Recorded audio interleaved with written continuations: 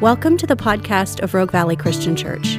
We hope to be a place that connects you to Jesus, encourages you to grow in your faith, and challenges you to serve the world.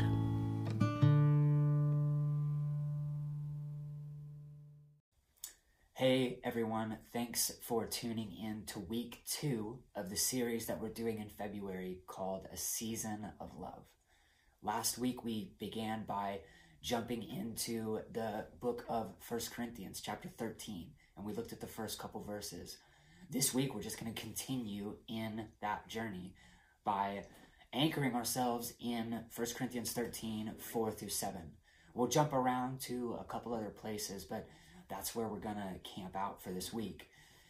So, it reads like this: Love is patient and kind. Love does not envy or boast. It isn't arrogant or rude. It doesn't insist on its own way. It is not irritable or resentful. It does not rejoice in wrongdoing, but rejoices with the truth. Love bears all things, believes all things, hopes all things, and endures all things.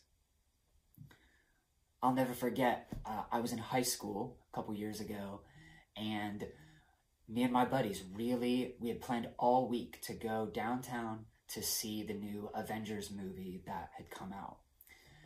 And we were also leaders in our youth group, and we knew that on Friday nights typically, that whenever the opportunity presented itself, we would partner with a local homeless shelter to offer food and meals and just to listen to people. But on this Friday night, we had decided to not go because they were well staffed. We had touched base with our youth pastor at the time, and we were like, okay, so we have the freedom to go and spend a Friday evening the way we would prefer. Well, as we are walking up to the theater, my friend's phone rings, and sure enough, it's our youth pastor saying, hey, we've lost a couple people and we need you guys to come in if you can make it. And so at that point, me and my friends were faced with a decision of, are we going to go to the homeless shelter and be examples to some of the younger students and also help out in a very practical way?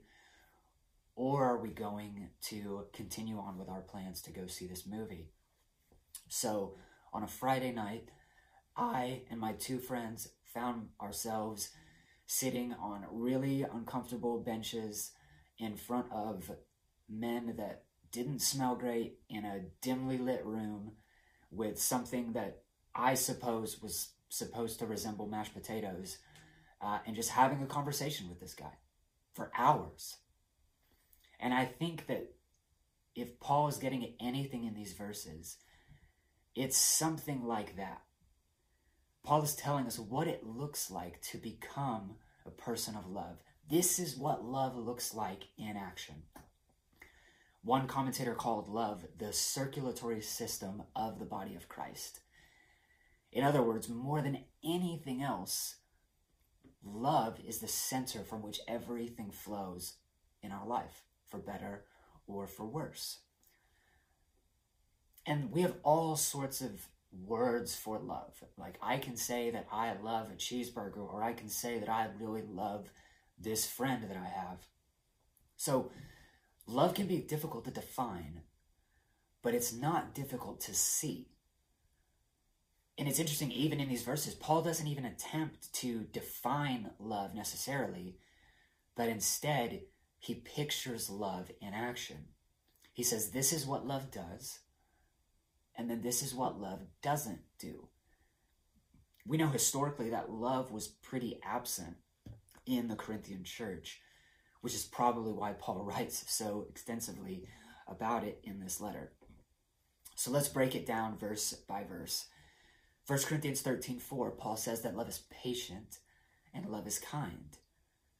Now, in his letter to the Galatians, Paul said that patience and kindness, like love, are fruits of the Spirit. He says, but the Holy Spirit produces this kind of fruit in our lives: love, joy, peace, patience, kindness, goodness, and faithfulness. And it's interesting because Paul invites us at the jump both into a response and an action. Patience is a response that we have, while kindness is how we move toward whatever the situation is. Going on in the last half of verse 4 and then in 5, Paul gives 2 positive expressions of love, but also marks 7 ways that love doesn't express itself. And I think broadly put, what I think Paul is driving at for the church in Corinth and for you and for me today is this: that love does not deal with people in a way that questions or injures their dignity and worth. Love is able to absorb offenses, insults, inconveniences on behalf of the beloved, on behalf of the person that we care about.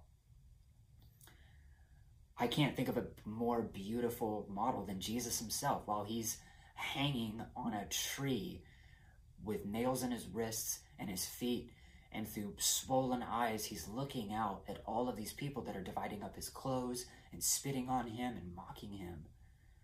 And the thing that he says is, "Father, forgive them, because they do not know what they're doing." Paul goes on in verse 6 to say that love does not rejoice in wrongdoing, but rejoices with the truth. And another way to translate that word wrongdoing is the word injustice. And this means that love, true love, when it's personified and acted upon, cannot help but rise against injustice, whether that's political or economic or racial or social. We need to be the type of people, as Paul says even in Ephesians 4, that speak the truth in love. So everything has to be motivated by love. It doesn't do us any good to walk in and start flipping over tables and pointing fingers at people if it's not motivated by love. It has to be motivated by love.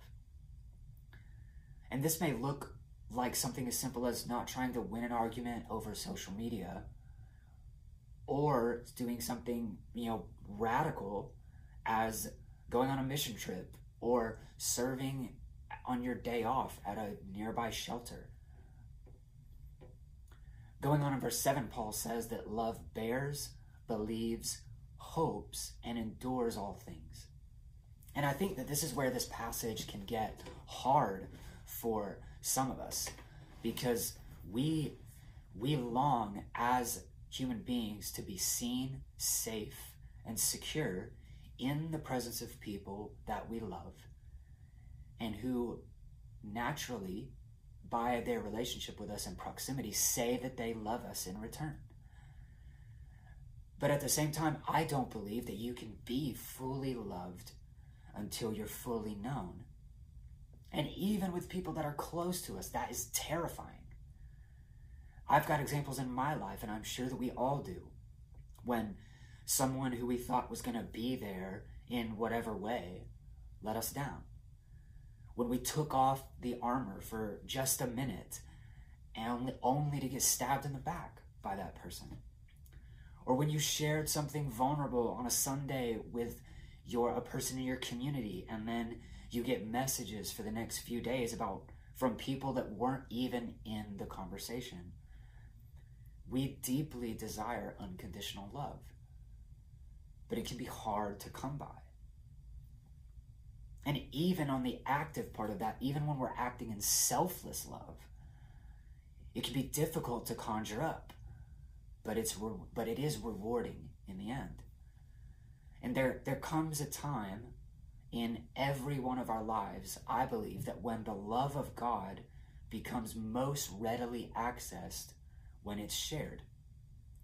So we receive by giving away. 1 John 4, 10 through 12 says that this is real love.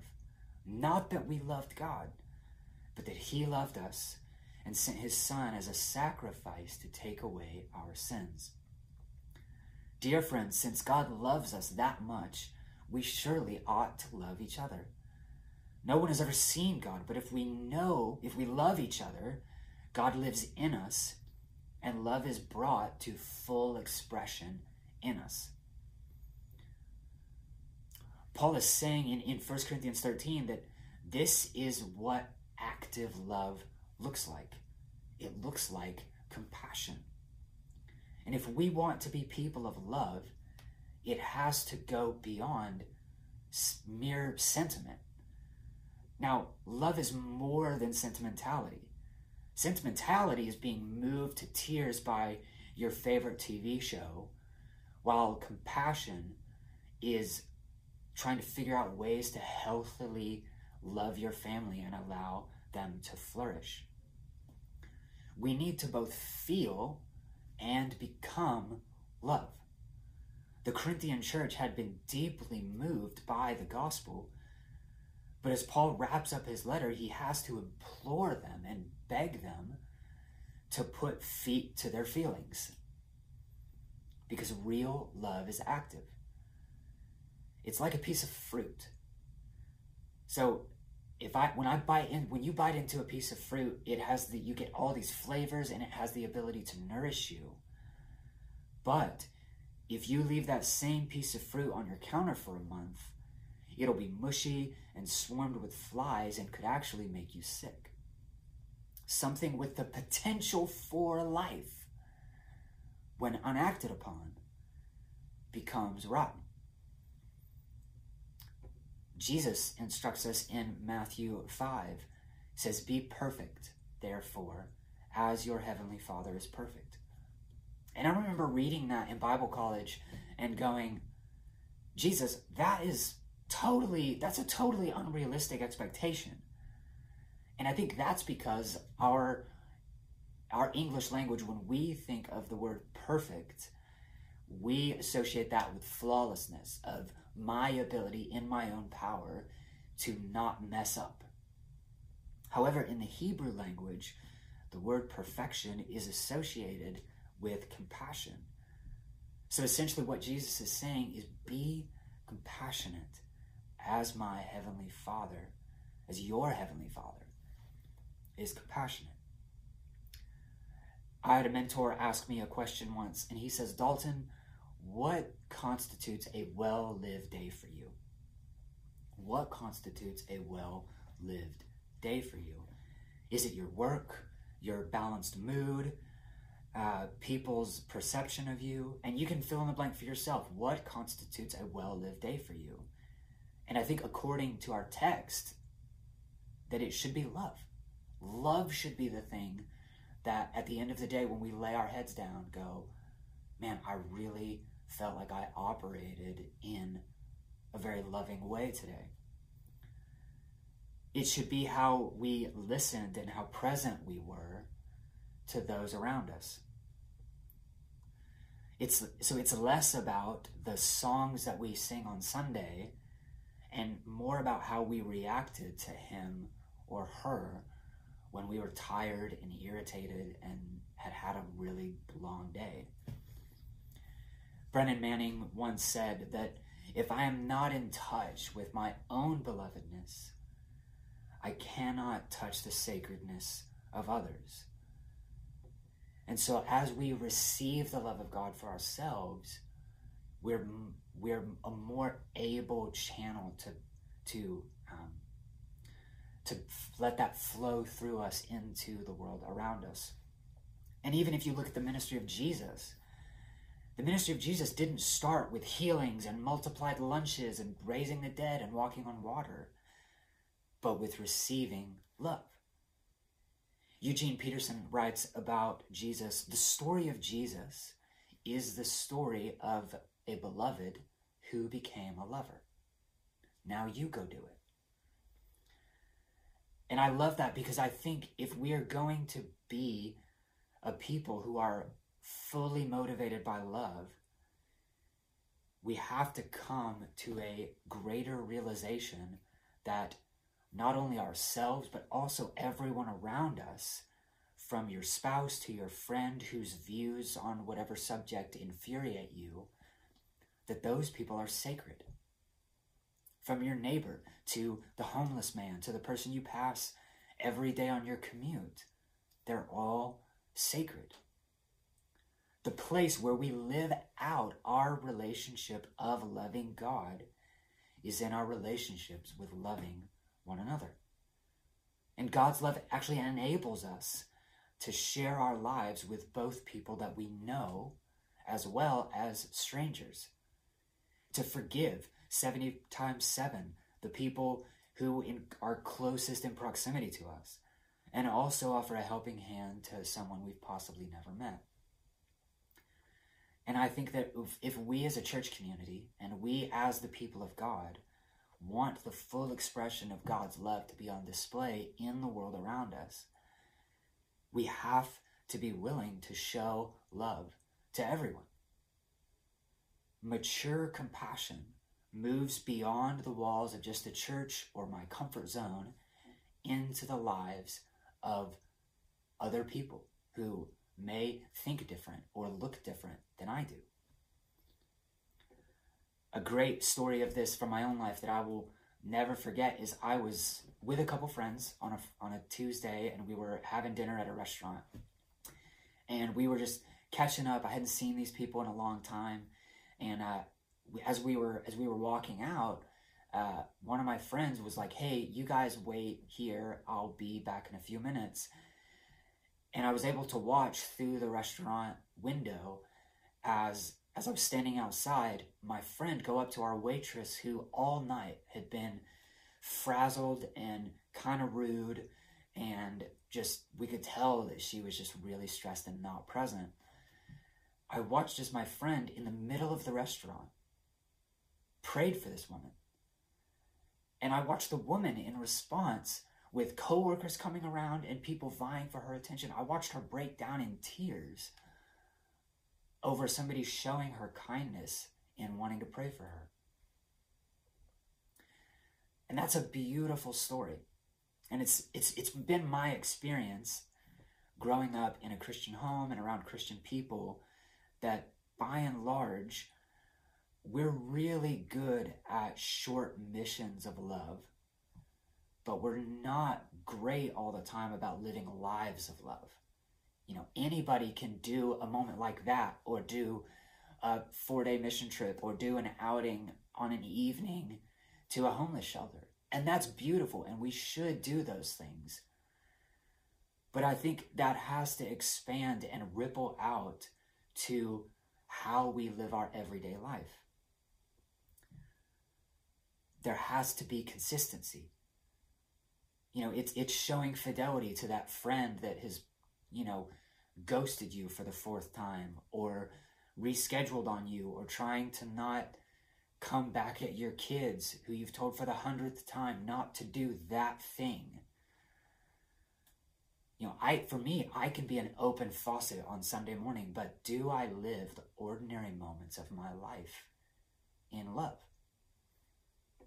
So in conclusion, a question that I would love for you to take with you this week is, how might Jesus be inviting you to love like he loves?